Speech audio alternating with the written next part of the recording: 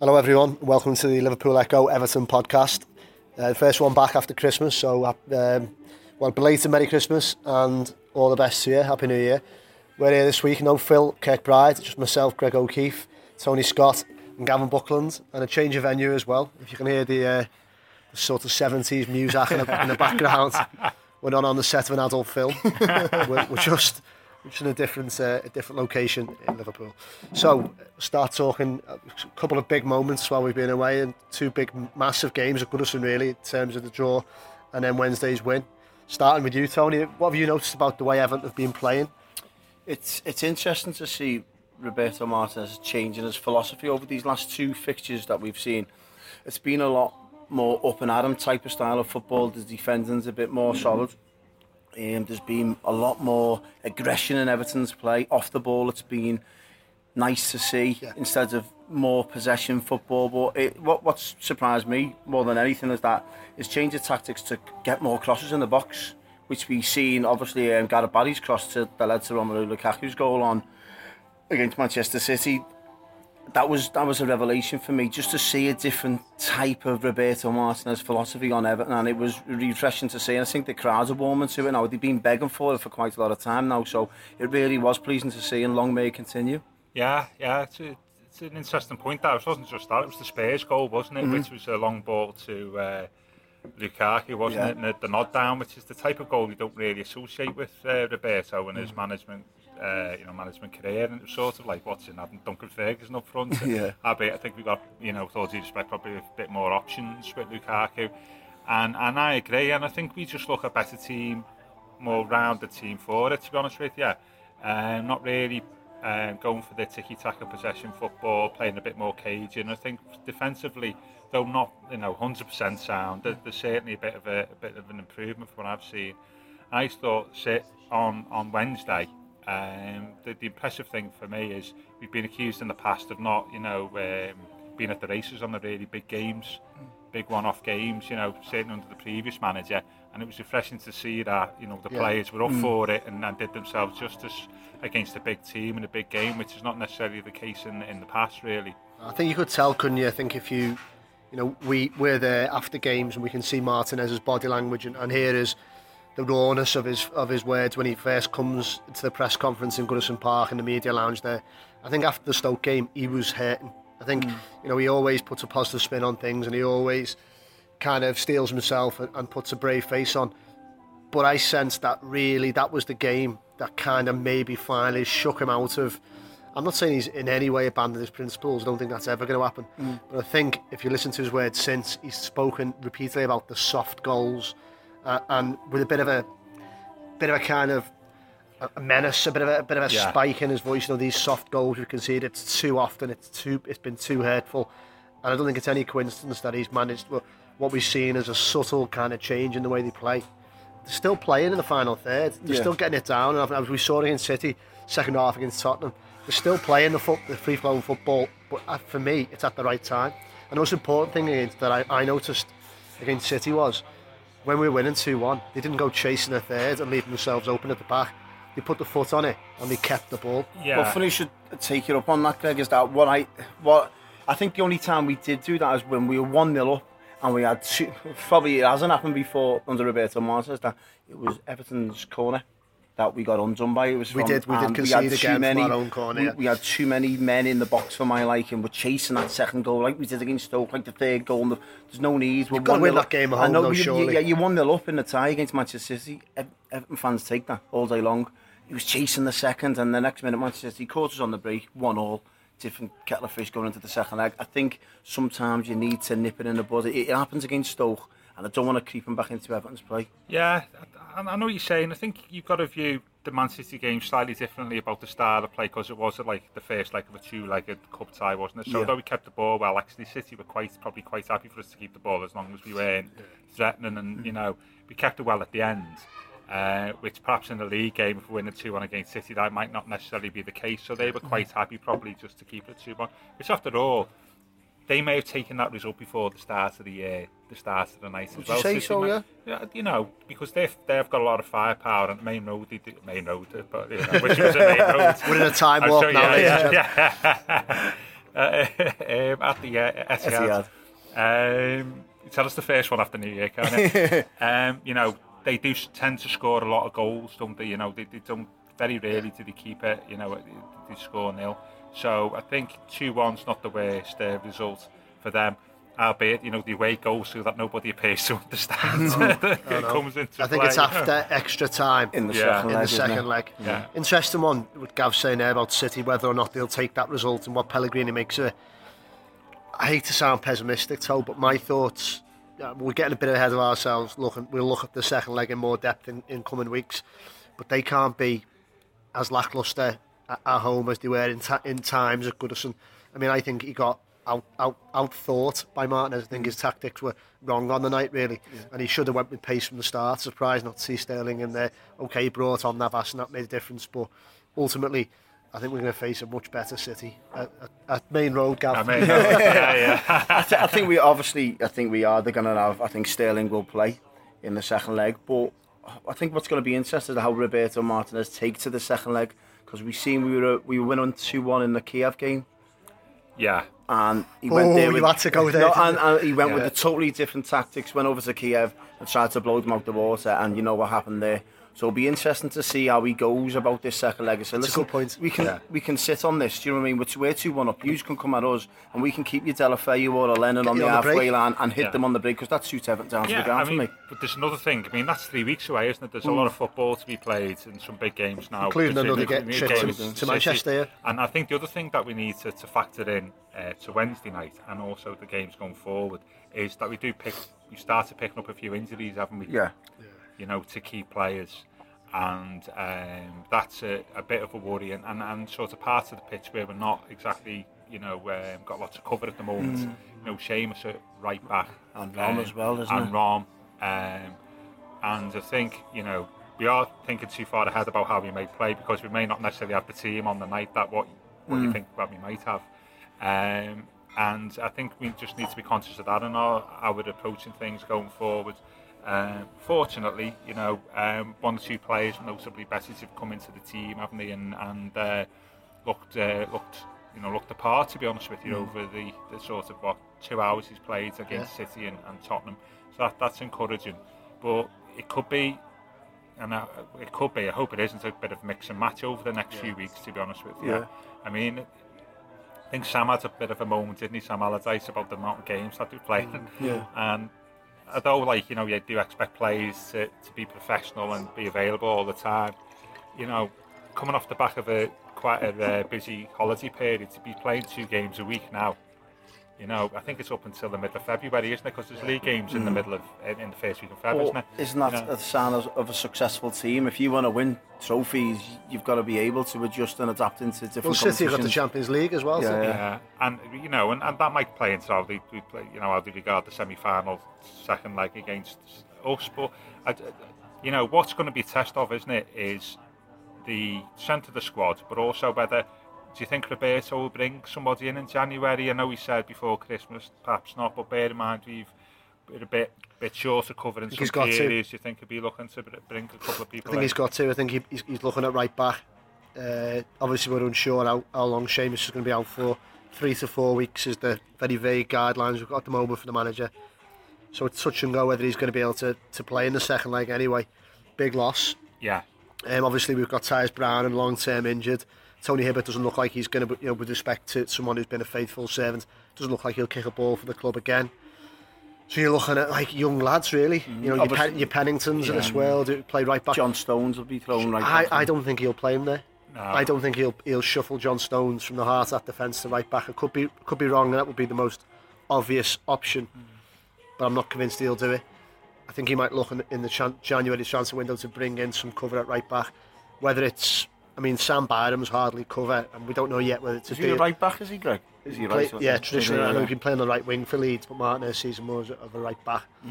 So whether or not they'll look at trying to do a deal for him, I think Cellini, the Leeds chairman, said he's for sale. Yeah. But it's top dollar, isn't it? I believe. But it's big money. Well, I say big money, for a club like Everton in January, I think they want 8 million.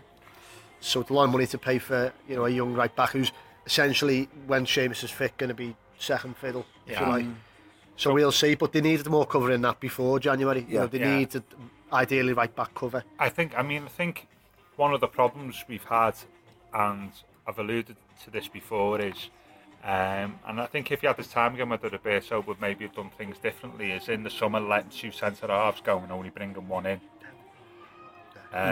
When we brought 2 right wingers in, so we brought 2, and that absence of a 4th centre-half is beginning to bite now, because obviously Jags has been injured, so we've had no cover for the 2 lads who are there at the moment. And now, in normal circumstances, if Stones did go to right back, you'd expect a fit Jags coming in would be right. But actually, the fact that Jags isn't fit probably means, as you say, you'll keep Stones at centre half. So I think that absence of a 4th centre half has sort of been hurting us over the last sort of 5 or 6 weeks while Jags has been off, and that sort of affected things as well. Would you say, Roberto, this would force his hand into playing a different formation at the back? He may go with the 3 centre-halves at the back, Amari, Jagielka and Stones, and then play 2 wing-back, a Baines or a Lennon as such, is something like that. I certainly see Lennon figuring as a wing-back at some point. I wondered, Phil wondered whether or not you might even see Lennon playing right back in the second leg, maybe. I mean, we've seen him play there at the past. Yeah. It's not going to be ideal. But not going to be ideal at the back post or in situations like that. Defensively, God willing, the best will in the world, the lad is a right winger, a pacey right winger. He's not a right back, but he'll probably do a job there for you.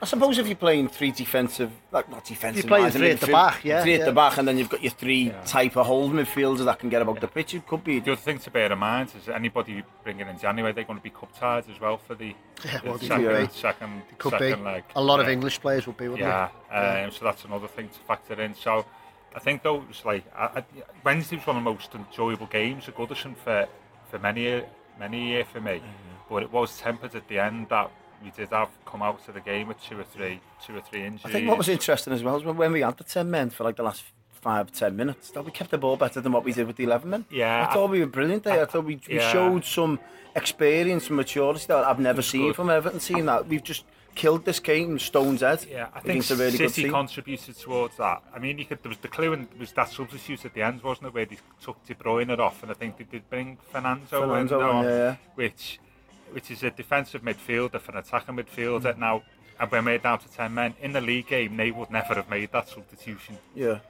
They would have kept De Bruyne on, wouldn't they, because they'd be chasing the equaliser. But in a 2-legged League Cup tie, actually, where you actually 2-1 shoots us, actually it's probably a reasonable substitution to make.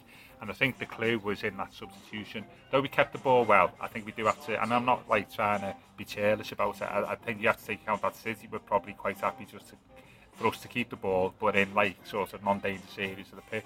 But I thought we did really well on Wednesday after a slow, sluggish start. I thought people looked a little bit nervous at the start. So we rose to the occasion where there was a lot of misplaced passes and control wasn't great, and we sort of, like the crowd sort of was a bit flat in it. So both the crowd and the support, the crowd and the players grew into the game.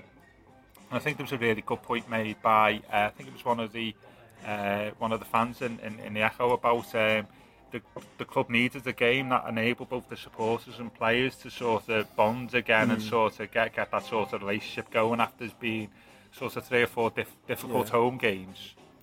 Yeah, no, definitely. I think just a quick one, Tom, because you dipped out to the press box on Wednesday and you were back in for a one-off, like with the fans, weren't you? You went and sat in the main stand. Obviously, in gathering the press box, and we can hear the fans just as well, but in a way it is different in that experience being amongst media and you're doing your job, whatever. What was the atmosphere like from the stands with your average Evertonians getting behind the team? Obviously it's been a bit ropey in recent weeks, but how did you experience it? For the first 20 minutes, obviously when Manchester City were passing the ball around, there was some dejected Evertonians and they were screaming all kinds, you know what I mean? And obviously you're going to get that every which way all around the ground you're going to get.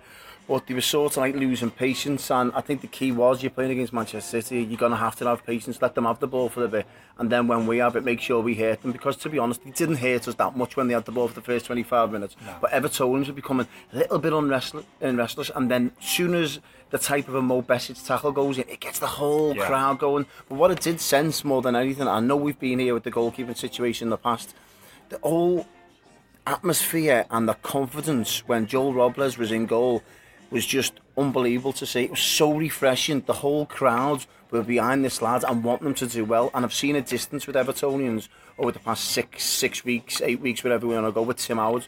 But when this lad comes in, if he makes a mistake, it feels like the Evertonians are going, do you know what, so what, touch yourself down and get on with it again, do you know what I mean? And it was so refreshing to see the confidence in the, and don't forget the defence as well. I've seen the defence, I've never seen them play like that before in their lives. Yeah, I think that was part of the team was like that, wasn't it? You know, the defence was high intensity, and I thought, and the midfield was.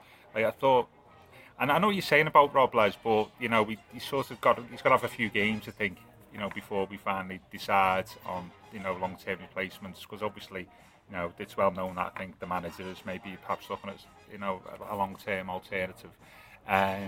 What I did like about him on Wednesday, he had one real good save to make, didn't he? And he made it. I thought that was a tremendous... And he parried it out. He didn't parry it back into the 6-yard box. He parries it out, set piece. That's what I love about him. And what I did like about him, sorry to interrupt, Gav, is that his distance, there was at like 89th minute, 90th minute, we were in there. And the ball could roll back to him. And he did it like a rugby kick. And then it was up in the Gladys seat. And it killed a minute stone dead. And it was just so refreshing to see a lad's distribution, brilliant, and it relieved the crowd. And honest, it was just I could sense it around me. It was just a joy to see these Evertonians experience a relationship with the goalkeeper that I haven't seen before. Yeah, did you detect a better relationship with just the team as a whole? You know, in terms of backing the team. I know sometimes the longer the game went on, you know. I wouldn't say for the first 25 minutes. I wouldn't say that. But the longer the game went on, when Everton grew more into the game and started getting the possession, getting balls in the box, getting the tackles in, the crowd obviously warmed to that because they've been used to that. Well, so you've already mentioned him. We sort of touched on him briefly earlier.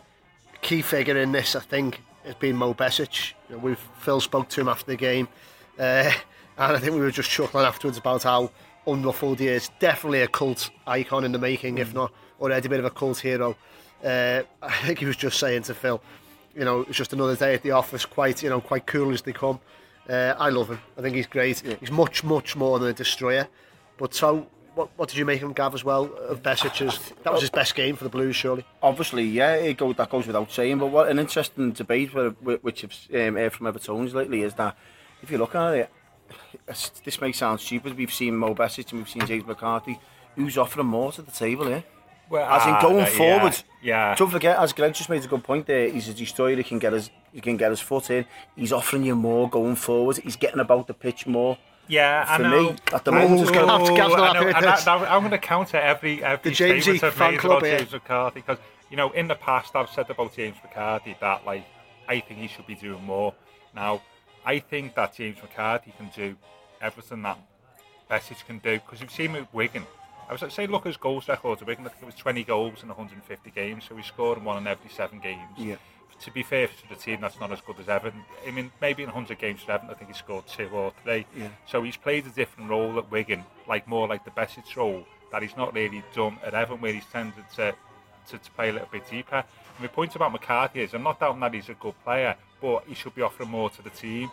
And I don't know why that is, when Besic can come in and do exactly the same. I think that McCarthy's got that in him. You think so? The range of passing. Do you think he's got that in his locker, though? Not so much the range, but certainly McCarthy has on occasions gone up front and been very effective, hasn't he? You know, like, you know, he's got his assists. His timing of his runs is decent against United. My point is, he doesn't do that enough. Yeah. It's not as if when he gets up there he can't do it. He can do it, just getting him in and around. What's the box. stopping him then, Gav? What do you think? You don't know whether it's tactics. You don't know whether you know, whether he doesn't want to do it. You don't know. I think in the past he's hinted at tactics. Yeah. That he's had a very specific job to do from the manager. Yeah. And maybe he's looking at it from the stands thinking, oh, you know, I'd love to be doing what Mo's doing there. Yeah. I'd love to have that remit he's got. Yeah, so I feel slightly uncomfortable having given James McCarthy a bit of a hard time on that podcast this season, actually, now defending him. But going back to Greg's point, I thought Besic has been exceptional over the last 2 games.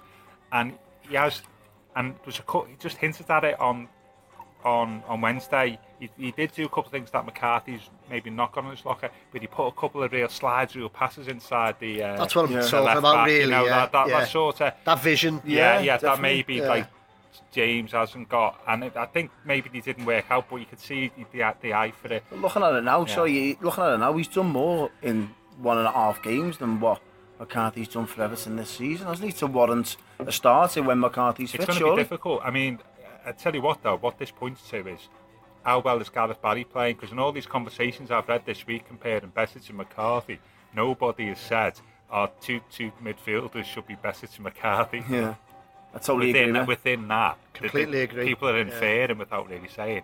Well, Gareth Barry actually is as good as the two of them at the moment, if not more effective. I'll have my hands up. I thought absolutely Gareth Barry was outstanding. I think he was right up there, and especially against Spurs as well. And to be fair, he's been outstanding. I don't know since he's become captain. I don't know whether something's happened, but I mean, I think he's been fine this season. But since becoming captain, he's displayed the best perform he's had whilst at Everton. Now, I don't know whether that's just a coincidence or whether actually being captain sort of given him a different mindset to the game, especially where he is, where he's bang in the middle of the pitch, where he can influence things more as a captain. Whether that's made him think about the game differently because he is experienced, and maybe those two things are not uncoincidental. I heard TalkSport the day they were talking about Peter Taylor was on. They were talking to him about midfielders and from this day and age, and he actually picked out Gareth Barry, and he just said he'll love where Martinez plays him because he'll be in his element playing in that position because he can see everything in front of him. But it does to me look as if he's not a very demonstrative fella. He doesn't exactly have a smile crack on his face and high fives and all that, but I bet he is loving his football because I'm not saying the team's built around him, but he's the fulcrum of that team and he's on song. He's nearly 35, but touch wood, his body's great for him. He's getting him through games. There have been times when we've questioned his mobility, his ability to get around the pitch. In the past, that was an issue on the international scene. But for me, he's had like a new lease of life. And the range of his passing, his brain, he always seems to anticipate moves before they happen.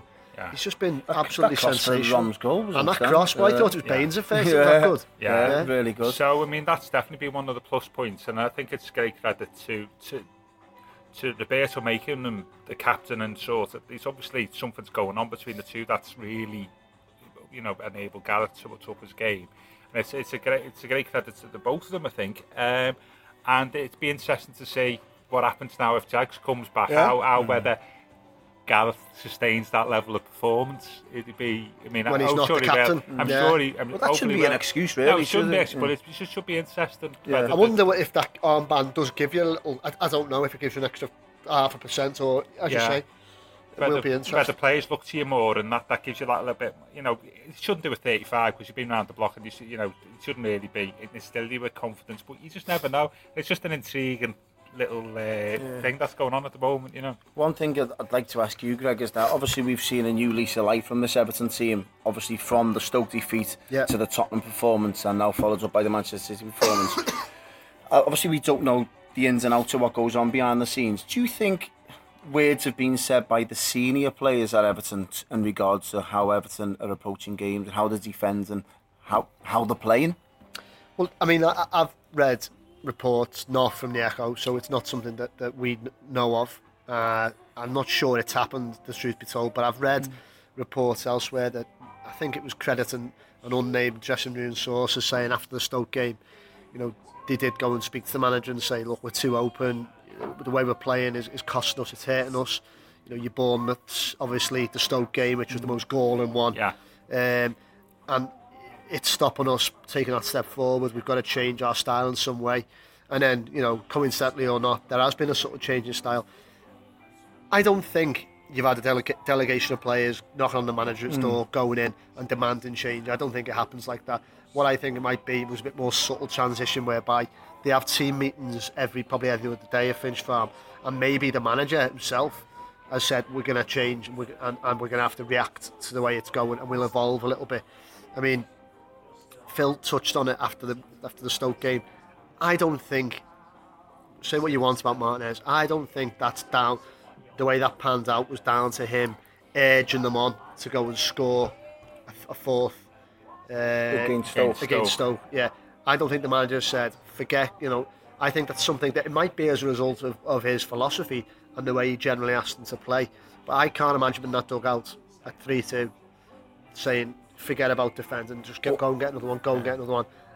I would say that's a bit simplistic to think of it that way. But it wouldn't be his type of philosophy to say, listen, it might be part of the overall thinking. We're 2-1 up here with 10 minutes to go. Shut up shop. Let's start playing. Gareth Barry sits in front of the defence. Absolutely, he's not going to do that, is he? Absolutely. So I think chasing a third. Something what we've seen is maybe rather than, like I say, a scenario where the players have got knocked on his door, so we've got to change.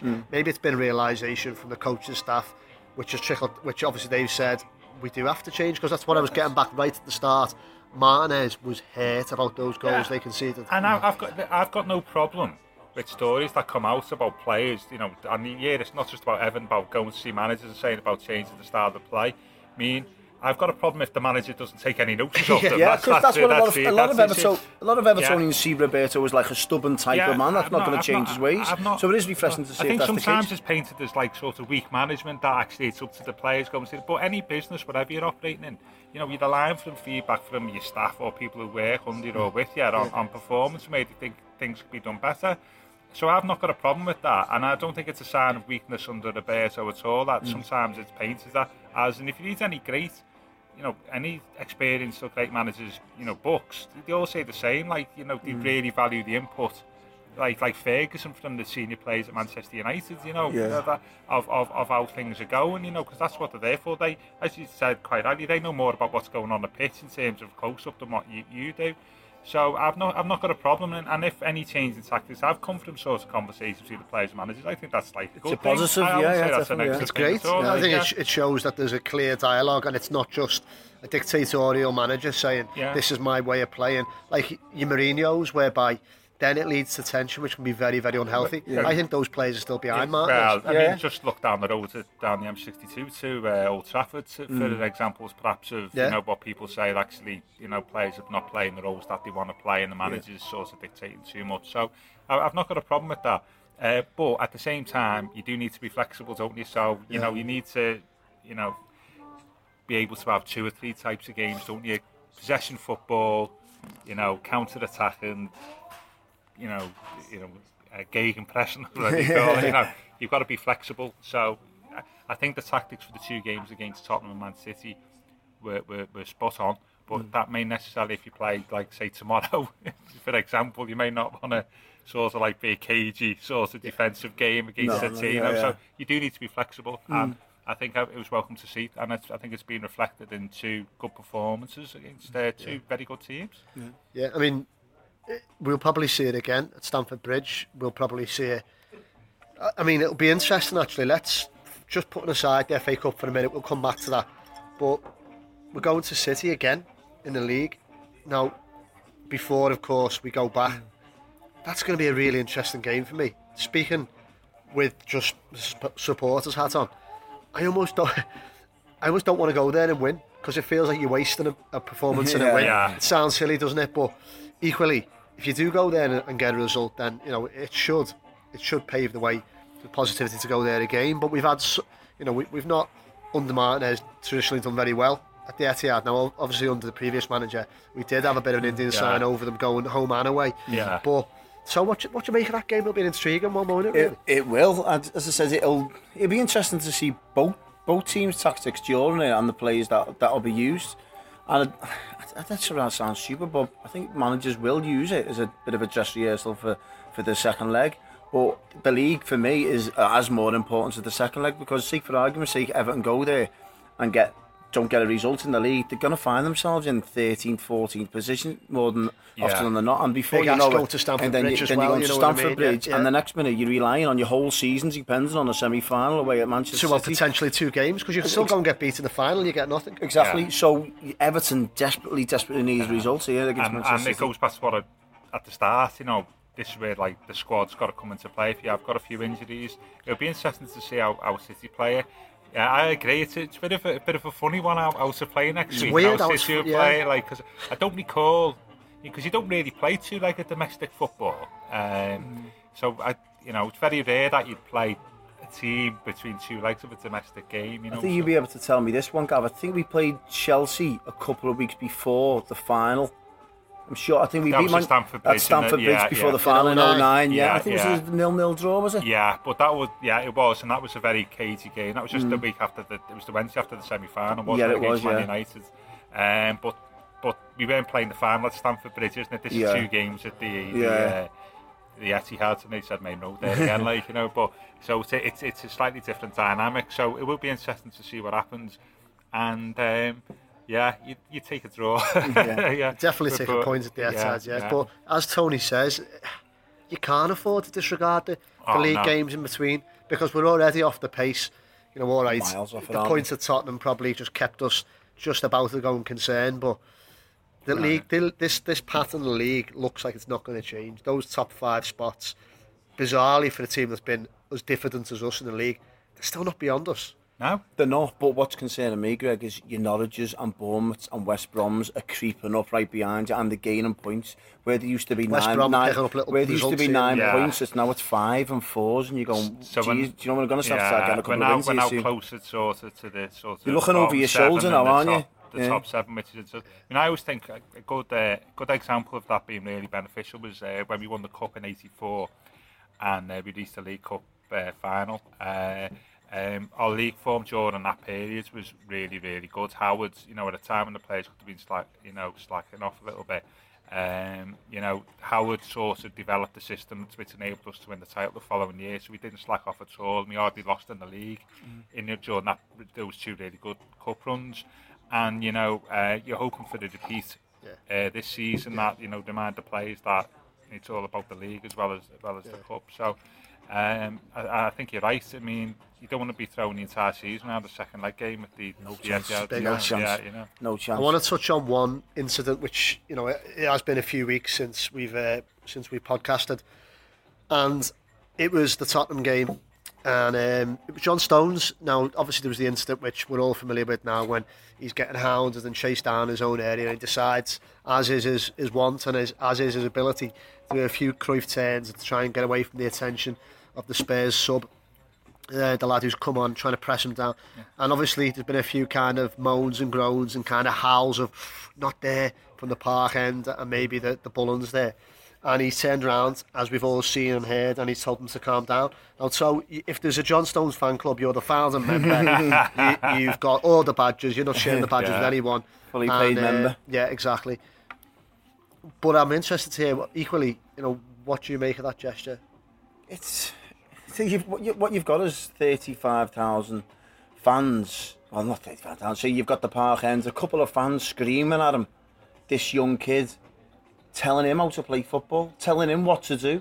And that'd be funny. This is one of the best centre halves you're ever going to witness in your lives here. Take it from me. And if he wants to do 2 or 3 Cruyff turns in his box, so be it. Did he lose the ball? No. That's not the point. It's not ifs, buts to me. He didn't. Listen, what was the alternative? Either kick it out into Rosette, kick it up to Lukaku, who's isolated at the time, and it comes back in, or roll it back to Tim Howard, who he loses possession then. He kept the ball and won it a free kick. It's not I don't know if you saw Jamie Carragher's analysis of it, right? I think he was spot on. After you've done the second turn, he could have got rid of it then, and there was an option. He could have picked out someone midfield, or he could have sent it to Lukaku. It's Jamie Carragher. He's been holding balls up for fun all season. That was the point at which, all right, you've done your turns, you've had your composure, you've picked out an angle on the pass, send it then. By the third one, you were taking an unnecessary risk for me. And this is, by the way, this is a defence that had just conceded 4 the week before. So you're saying this Jamie Carragher, who literally, as a footballing defender, couldn't come close to John Stones. That's if he was unable, that's not the point. No, that's unfair. I think that's not the point. Well, what's the point then? He shouldn't be doing it then. No one can come close to John Stones, and as you said, no one sat there in the park end can come close to John Stones. So what did Jamie Carragher want to do then? Boot it into the stands or boot it to Rom? No, as I've just said, after the second time, right? Yeah. That's when he needed to get rid of it, or to play a pass, or to make a decision. But there was no other offering. There was a throw in to kick it out into touch, roll it back to Tim Howard and lose possession, or boot it up to Romelu Lukaku, who had 2-3 players around him. I'm going to say, if John Stones is so good, which he is, he's not booting it up to anyone. That's what I'm trying to say. He'd done 2 or 3 Cruyff turns him, and was about to get 3. It was one too many. And come away with the ball, and they'll have fouled him. It was one too many. And who's he to turn around All right, he's John Stones, but paying punters who's just seen that defence with him in it, who, by the way, conceded a last-minute penalty, conceded 4. Wrongly, in my opinion. I probably agree with you. It's debatable whether it was a penalty, but it was given. You know, it's natural to feel nervy, and for him to turn around and say, "Calm down," it's smacked the patronising for me, and you don't do that to your own fans.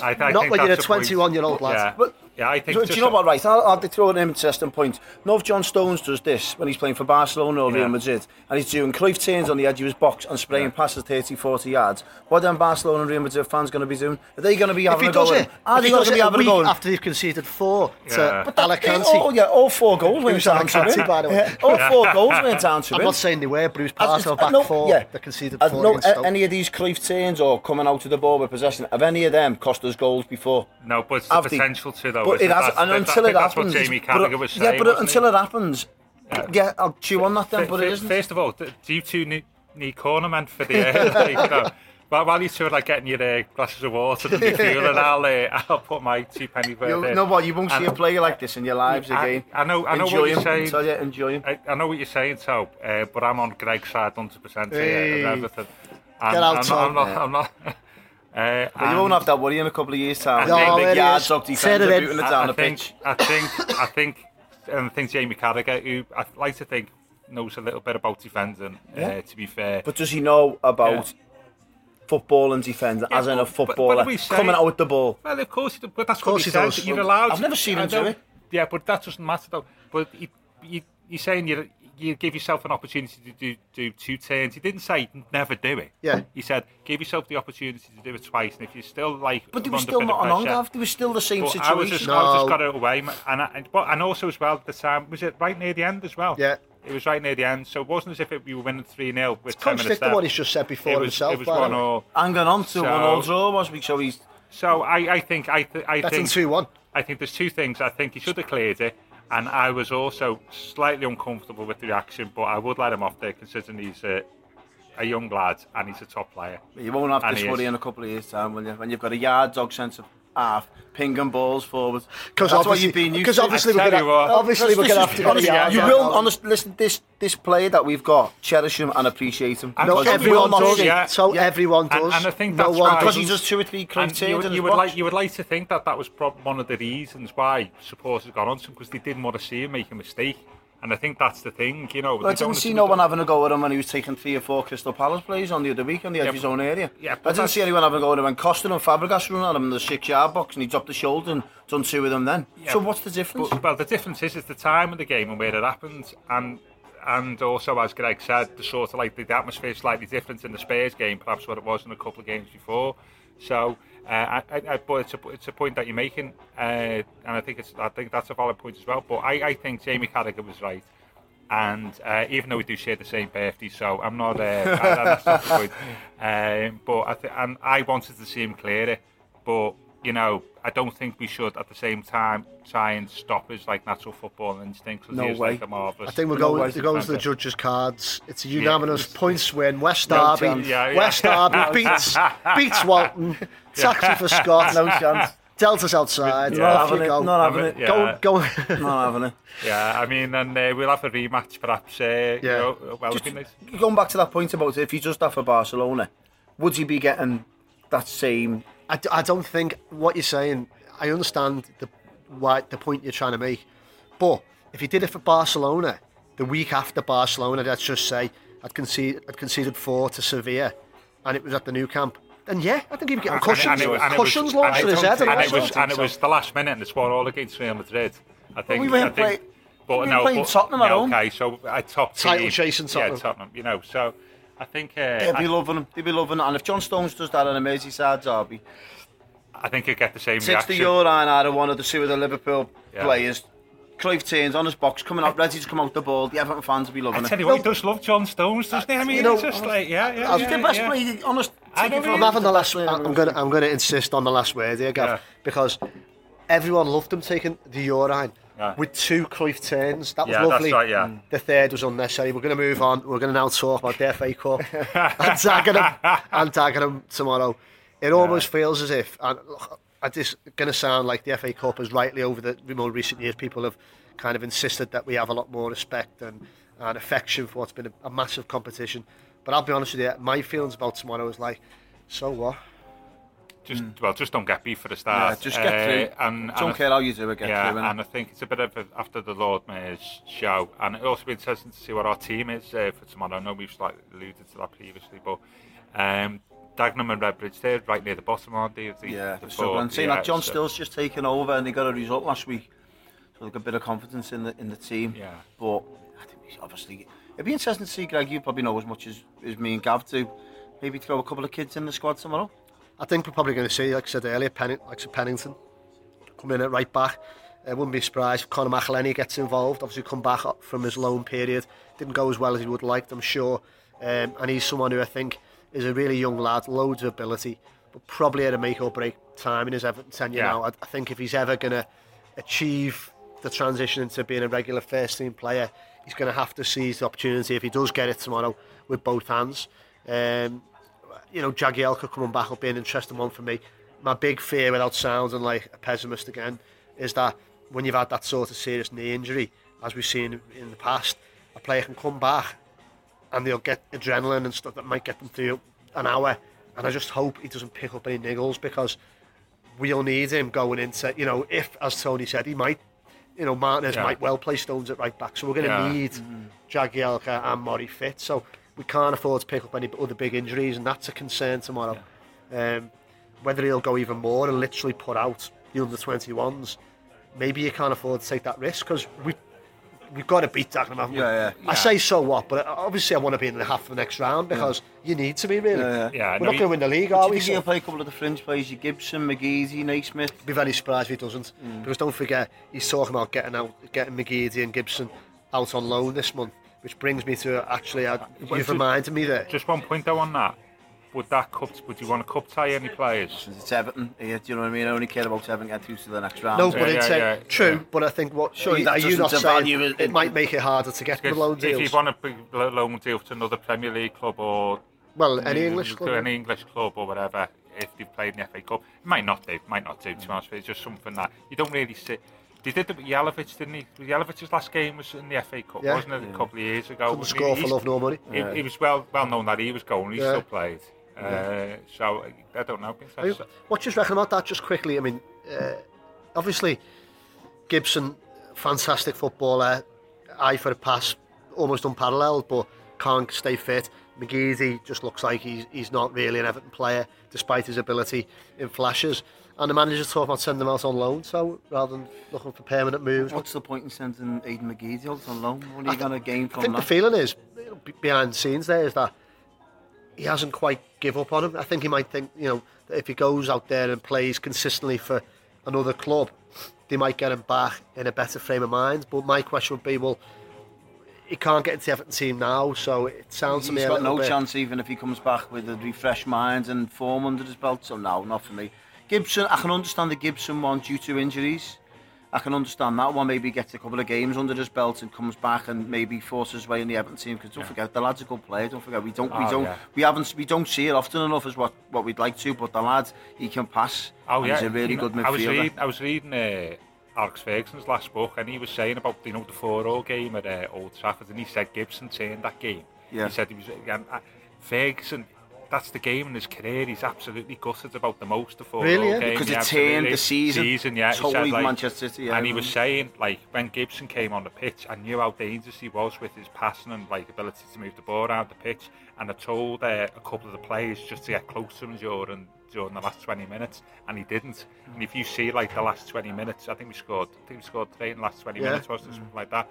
He had a role in all of the goals, because United didn't press him. So he's a quality player, we know that. His problem is he's not fit. I'm just wondering whether the Euros comes into this, about whether they want to gain time between now and the Euros as well, whether that's one of the other reasons for sending them out on loan. Perhaps there's a bit of pressure, if we can't play forever, can we play somewhere else to get some game time?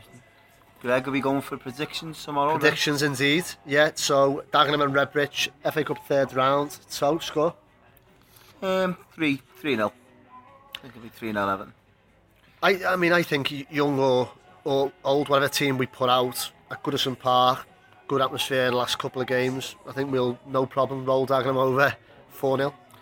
Yeah, I'm going with 3-0. Hopefully the centre half doing a few crow turns in the last minute when he got that, got the time to do that. But yeah, it'll be I think a 3-0. Do you want a quick stat for tomorrow? Yeah, I always want to start off you, Gav.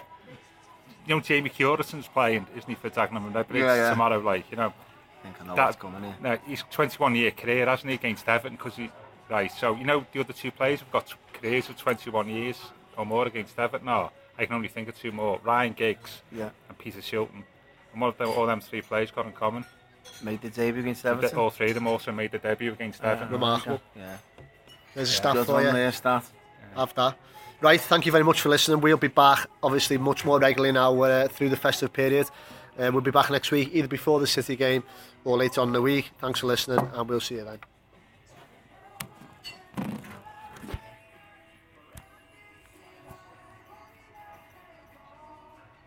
Ik wil de allernieuwste telefoon, niet omdat het moet. Nu bij Tele2 de Huawei P20. Omdat het kan. Voor een genadeloos lage prijs. Check tele2.nl voor de beste deal voor jou. Niet omdat het moet, maar omdat het kan.